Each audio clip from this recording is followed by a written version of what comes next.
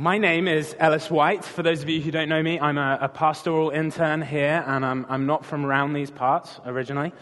If you hadn't already guessed, I'm from England, and many of you have been praying for my wife and I as we've been going through this process of seeking to change our visa status, and I wanted to give you a little update on that. We've got some good news and some bad news. The good news is we're still here.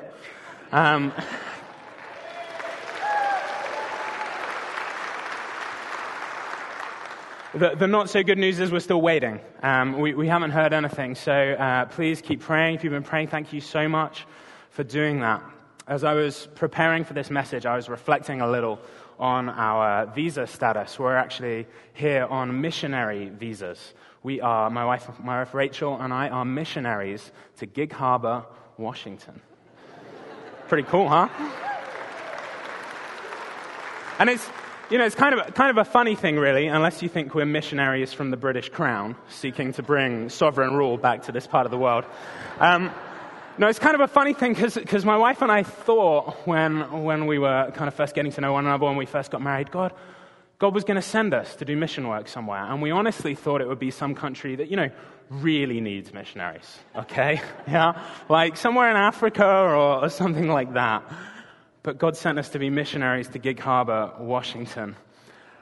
And the amazing thing is that Gig Harbor, Washington, the United States, needs Jesus just as much as any other country in this world. And it is a privilege to be here.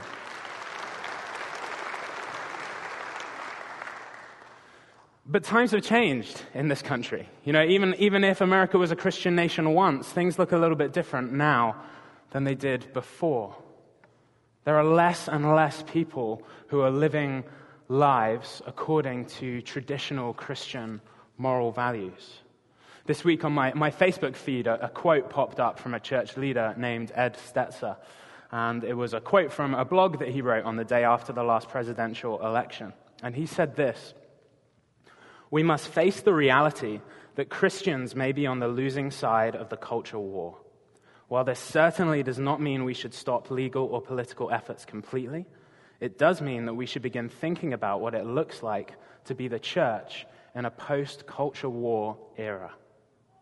Now, whether you agree with Ed Stetzer or not, I know that I hear stories all the time from people in this congregation of kids and grandkids who are walking away from Jesus, who are not living their lives according to traditional Christian morality, of people living with partners, of people having children outside of marriage, of people smoking pot, especially now it's legal, of people coming out as being homosexual.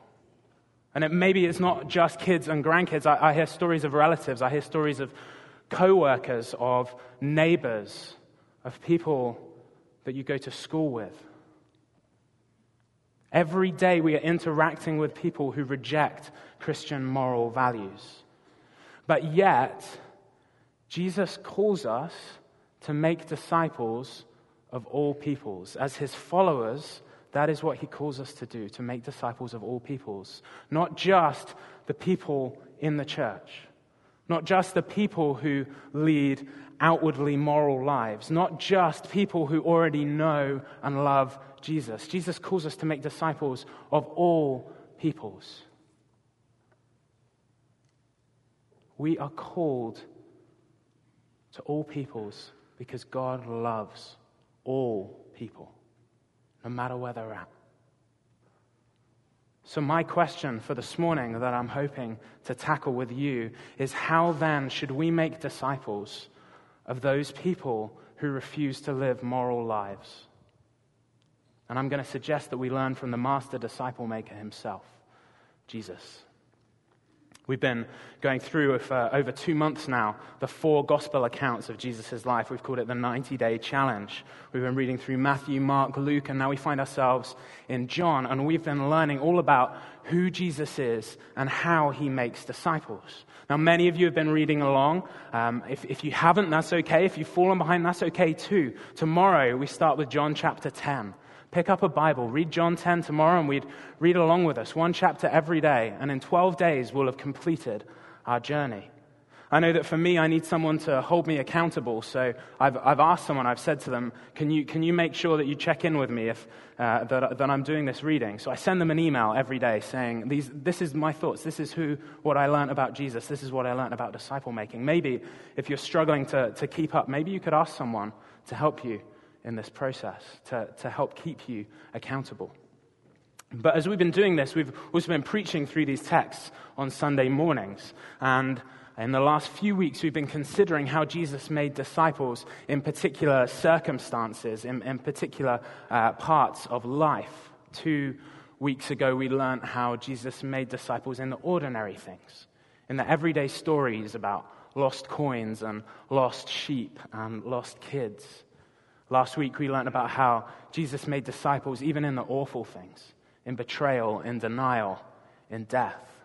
And this morning, we're going to hear about how Jesus makes disciples in the sinful things. How he makes disciples of those people who the Bible might call, or the culture at the time the Bible was written, might call sinners. And so, looking back over the text that we read this week, the 7 chapters that we read together, there are a couple of stories that stood out to me that spoke specifically to this issue, but there's one that I want to focus in on this morning. And it's a story about a woman who met Jesus at a well. And the early church, when they were hearing the word of God, they didn't all have Bibles like we do today. And so they listened to someone tell them the word of God. And I think when we listen to the word of God rather than read it, we engage with it in a different way. And so I'm going to ask you this morning to close your Bibles. We're not going to put it on the screens, because most of you have read it, because this week we read this story.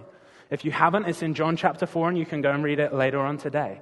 But I'm going to tell you this story. And as I do that, I want you to imagine what it would have been like. I want you to, as you're doing that, maybe for some of you, you need to close your eyes to do that. Maybe for some of you, you don't want to close your eyes because you'll fall asleep. But as you do that, as you imagine this happening, this meeting between Jesus and this woman, I want you to ask yourself the question, how did Jesus interact with this woman who was leading an immoral life? How did Jesus interact with her? So, this is the story from God's word. Jesus had to pass through Samaria, and he came to a well in the heat of the day. And a woman from Samaria came to draw water at this well. Jesus said to her, "Give me a drink." For his disciples had gone into the city to buy food. She said to him, "How is it that you, a Jew, ask for a drink from me, a woman of Samaria?" For Jews had no dealings with Samaritans. Jesus answered her, "If you knew the gift of God and who it was that was asking you for a drink, you would have asked him for a drink, and he would have given you living water."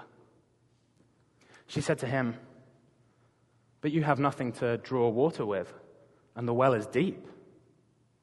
Where are you going to get this living water from? Are you greater than our father Jacob? He gave us this well. He drank from it himself, his sons and his livestock too." Jesus said to her, "Whoever drinks from the water of this well will be thirsty again. But whoever drinks of the water that I will give him will never thirst again. The water that I will give him will become a spring of living water, welling up and overflowing into everlasting life." She said to him, "Give me this water, that I may never thirst again and not have to come and draw water from this well." And Jesus said to her, "Go, call your husband and come here." She said to him, "I have no husband." He said, "It's true what you say, you have no husband. You've had 5 husbands, and the man you're living with now is not your husband. So it's true what you say."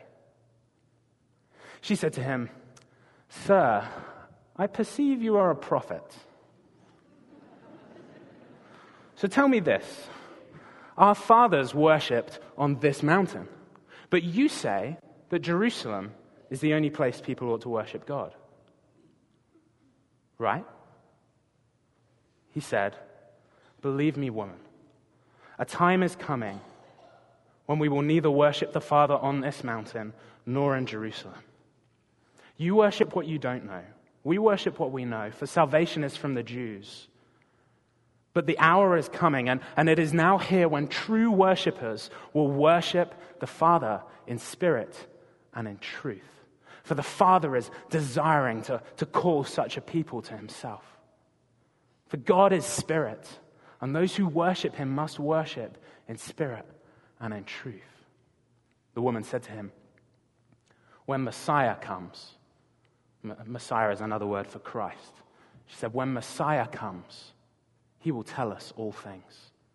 And Jesus said to her, "I who speak to you am he." This is the story from God's word. So what did you notice about how Jesus interacted with this woman? I find it fascinating. He calls her out for the life that she's living. But he doesn't condemn her.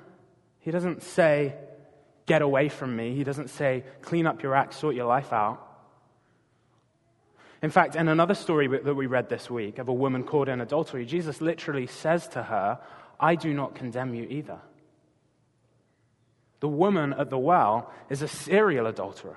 She's had 5 husbands. She's living with a man right now who is not her husband. And yet, Jesus doesn't condemn her. He doesn't tell her to clean up her act. He doesn't tell her to get a move on and start acting the right way.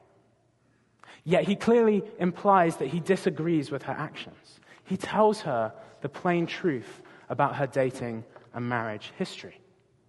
And this is interesting to me because it's so different from how Jesus interacts with his followers when they sin.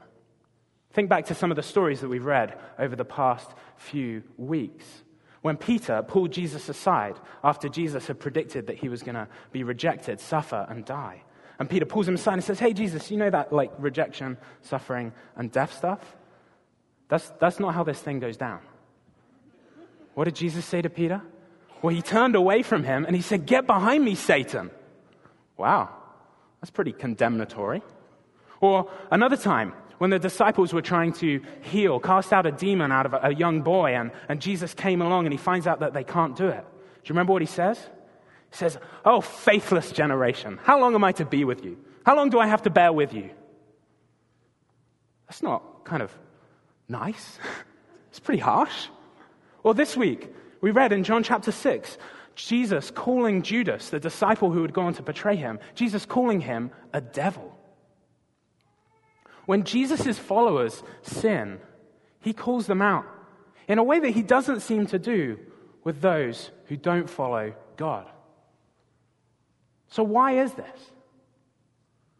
Well, I think the key to understanding this comes in another story that we read this week, a story about a man named Nicodemus. He was a well-respected religious leader, and he came to Jesus because he wanted to know a little bit more. He wasn't ready to follow Jesus, but he wanted to know some more. And Jesus said something to him that I think gives us a clue to why Jesus acts differently with these two groups of people.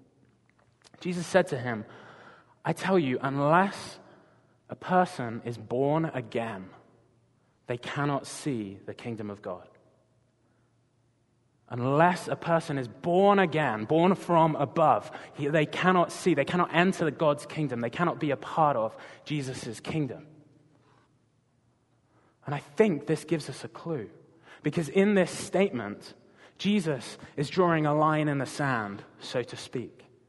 He is saying that in this world, there are 2 types of people. There are those people who have not been born again, and there are those people who have been born again. In other words, there are those people who are spiritually dead, and there are those people who are spiritually alive in God's kingdom, in Christ. There are 2 types of people, those who are spiritually dead and those who are spiritually alive. As I was preparing for this message, I got a text message from my dad who was visiting his mum who lives in Ireland. I have Irish grandparents, so St. Paddy's Day this week was a good day for me. And my grand's an amazing woman. She's in her 80s. She lives by herself on this tiny little farm in the middle of the mountains in Ireland. She runs the whole farm by herself, no help. Incredible woman. He texted me to say that the day before he'd arrived, my grand's dog had run away. And when he arrived, he went out to look for her. Sadly, he found her, and she was dead. He brought her back to the house, and he knew the next thing he had to do was to dig a grave and to bury her. Not only because, for my gran, this was one of her close companions, because she doesn't live with anyone, but also because after a while, dead things start to smell. And if you don't get rid of that smell kind of hangs around, right? And it's not just dead animals that smell. Dead people smell too. We're going to read about the story of Lazarus on Tuesday this week. He stunk. That was one of the reasons they told Jesus, don't roll back the stone on the tomb because he's going to stink. He's been dead 4 days. You see, dead animals and dead people smell. They stink. And I believe this is the reason why Jesus does not condemn the woman at the well or the woman caught in adultery. Because Jesus knows that spiritually they are dead. And because they are spiritually dead, why should he expect their lives not to stink? I mean, that's what dead things do. They stink. We shouldn't expect anything different. Jesus doesn't need to tell a spiritually dead person that their life stinks. They know. They can smell it. And they know everyone else around them can smell it too, because they keep being rejected and cast aside by people. So what does a dead person need? Think back to the beginning of the conversation that Jesus had with this woman at the well. He started by talking about ordinary things, about water. He tells the woman that if she never wants to thirst again, that if she wants life, that she needs living water that only he can give her. He knows that she's at the well in the heat of the day, rather than in the cooler part of the day, in the morning or in the evening. She's there in the heat of the day because she is shunned by her community, rejected by them. He knows that she knows her life stinks, and that she knows that everyone else knows that her life stinks. And he knows that she needs something more than just behavior modification for her to experience life. She needs living water, welling up to life. And the only place that she can find that is Jesus. I was chatting to a man this week, and he was telling me about his story when he was younger in his life, when he had young kids. He was addicted to drugs and alcohol. He really regrets this portion of his life. There were huge chunks where he was missing from his kids' lives. There were times when he would wake up in places that he had no idea where he was, because the night before he'd drunk himself into oblivion. But this man had a radical encounter with Jesus. Jesus transformed his life. He made him realize that what he was seeking in that drugs and that alcohol could only be found in Jesus. And as a result, he now experiences a fullness of life that he did not get from those things. See, Jesus can give living water. He's the only one who can give life. And this week, as we've been reading, it's not the only time we've read Jesus claim to give life, is it, in that story with the woman at the well?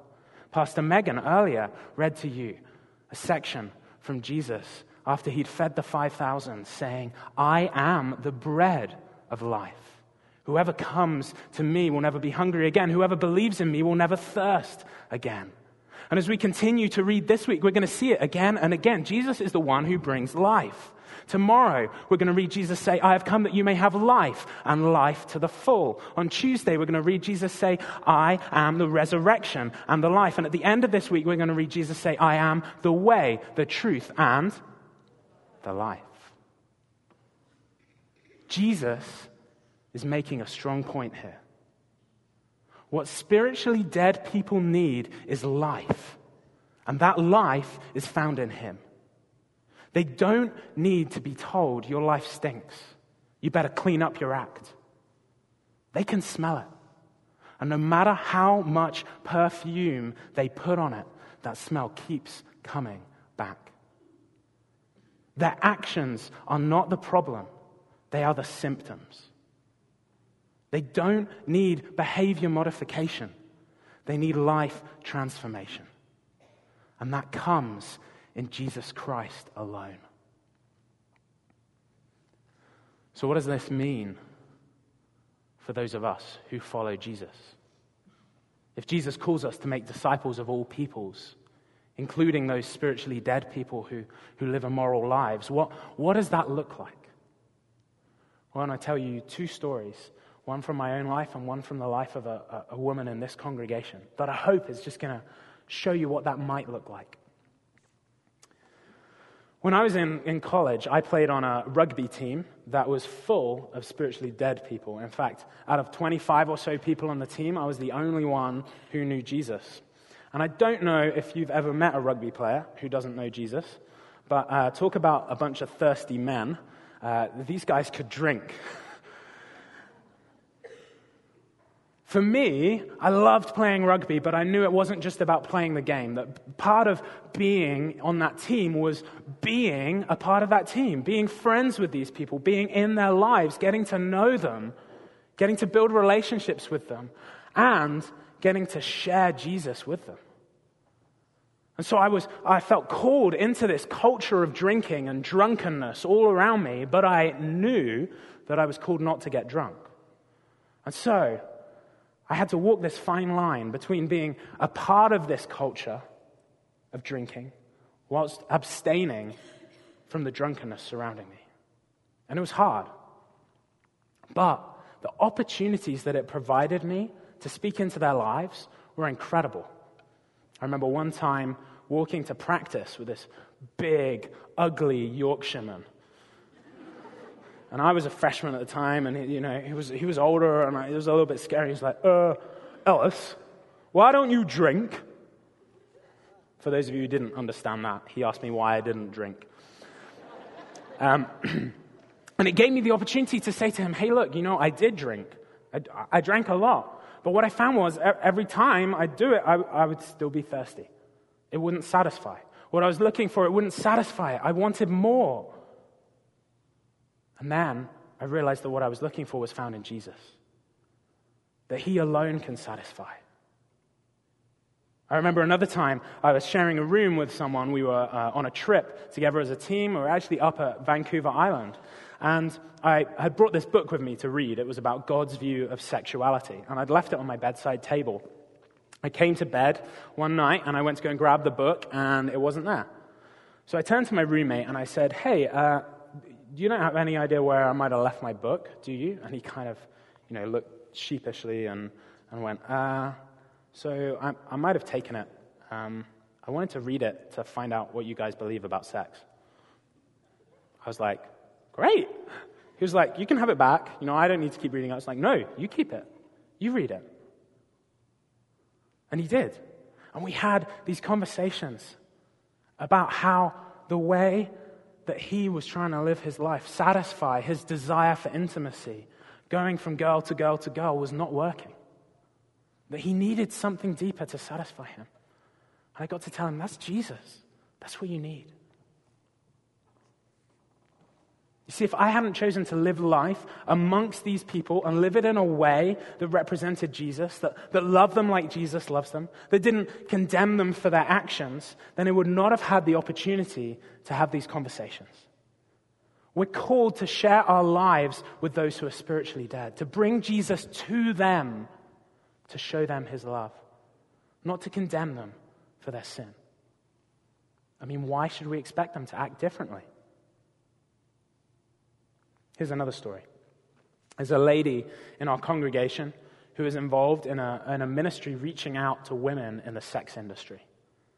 It's incredible to hear her heart for these lost women. She's desperate to see lives transformed. But she knows that the only way that that is going to happen is through an encounter with Jesus. So she goes into these clubs where these girls work and distributes gifts to them. She seeks to develop friendships with them and get to know them. She tries to love them like Jesus would. She told me one time about this woman who she'd seen month after month as she was going into the clubs, and this woman had always stayed away from her. It seemed like she didn't want to have anything to do with her. And then one day, she got a call from this woman. This woman had her number because it was on a card in one of the gift bags. And the woman called her and said, I know that I've never spoken to you, but I've seen you come in month after month after month. And I want to say thank you because I'm done with this. I've given my life to Jesus and I'm getting out of here. And I want to thank you for the way you loved us girls. There was another time she came to work, came to the club, and there were another group of Christians there. They were standing outside and they had big banners with signs on them. And as she walked in, she felt really sad and angry. And as she spoke to the girls that evening, she said to them, look, I believe that if Jesus was here, he would not be outside telling you that you're a sinner and you're going to hell. But he would be here with you, talking to you and telling you how much he loves you, how you are his child, how he has created you, and how he wants to be in relationship with you. This ministry is really hard. She spends a lot of time crying over these women's lives because despite all that she does, sometimes it doesn't make any difference whatsoever. As I was preparing for this message, she got news that one of the women that she developed a close friendship with had been murdered by her boyfriend. People of God, time is short. People are perishing. People need life. People need Jesus. And I don't know who it is that you are called to, but I know that we are called to make disciples of all people. All peoples. And that includes those who seem far away from God, who are living lives that shun morality. We are called to them. And I don't know if it means being called to that particular industry. Maybe it doesn't. Maybe it means being called to love your kids and your grandkids in a way that shows them the love of Jesus. Maybe it means being called to your sports team, to your classmates. Maybe it means being called to the people you work with, being called to your neighbors. I don't know who it is, but God has called us out of our comfort zone. He has called us to go into Samaria. He has called us to be amongst those people who reject him, who push him away. And he has called us to do that because he loves those people and he wants us to love them too with the love of Jesus. And when we do so, when we bring Jesus to them rather than condemnation, when we bring Jesus, Jesus brings life. Jesus brings dead things to life. He is the resurrection and the life. Many people will never read a gospel account of Jesus' life. We'll have read all 4 in 12 days' time. But many people will never read one. The only gospel account that they will read is the gospel account of your life. You are Christ's ambassadors, sent into this world to bring his fragrance in amongst the stink. That is our call as the church. And it is a challenging, challenging call. But one that I think we're up for by the power of the Spirit living within us. Let's pray. Jesus, this is a hard message. To be called outside of our comfort zones, to be called to people who seem far away from you. But God, I ask that you would give us courage. God, would you fill us with your Spirit? Would you send your followers out that they may be Jesus to those people, that they may bring your love? Would we minister your love into the lives of those who are lost, who are hurting, who are dying, God? Would we bring your love into a dying and hurting world? I pray, give us courage by your Spirit. And as I pray this morning, I recognize that there may be some people sitting here today who would self-identify as being one of those spiritually dead people who would say, you know what? Actually, everything that you've said, that's the story of my life. That's what my life is like. It stinks. I know it stinks. And I know that everyone else knows it stinks. People keep pushing me away. And I don't want it to be that way anymore. If you're sitting here and that's you this morning, I want to tell you that Jesus has life for you. There is life in the person of Jesus. He can bring your dead spirituality to life. He can make you new. He can satisfy you. He is the bread of life. If you come to him, you will never hunger again. If you drink from him, you will never thirst again. And so I want to place before you, if you are here this morning, and that is you, and you know that you need life, but you don't have it, and you want it. If you want that life this morning, I want to ask you, with every eye closed and every head bowed, I want to ask you to raise your hands, because I want to pray for you this morning. If that's you, thank you. I see those hands. Thank you. Okay, I want to pray with you this morning, because I see you up there as well, because Jesus has life. And so I pray, Jesus, for these men and women who are seated here, who have raised their hands in faith in you, and faith in what you have done, that you would come and you would change their lives. Would you come, send your Spirit to live inside them, transform them, God, set them free, wash them clean, make them new, bring them to life. God, may they be born again by the Spirit. God, we pray for a transformation in their lives, and we pray that it would be something that glorifies your name, that people hear about, that makes many more people come to know you and come to have their lives transformed too. And we pray this in the name of Jesus. Amen. I'm going to invite up our prayer team to come forward. If you raised your hand, I want to ask, can you grab a blue card from the pew in front of you, write down your name, write down that I raised my hand, and you can leave that right on the seat where you are, or you can come forward to one of our prayer team or one of our pastors, let them know that you pray, that you raised your hand, because we would love to pray with you. We would love to walk with you. We would love to help you with what might be next in your journey. We want to celebrate with you about the new life that there is in Jesus. But followers of Jesus, we have this challenging call before us. And it would be easy to walk out of here through what is colloquially known as the doors of amnesia and forget all about it. But my prayer is that we don't. Because there is a dying and hurting world out there who needs the love of Jesus, who needs the transformation that he can bring. And we are called to be the bringers of Christ into the dark places of this world.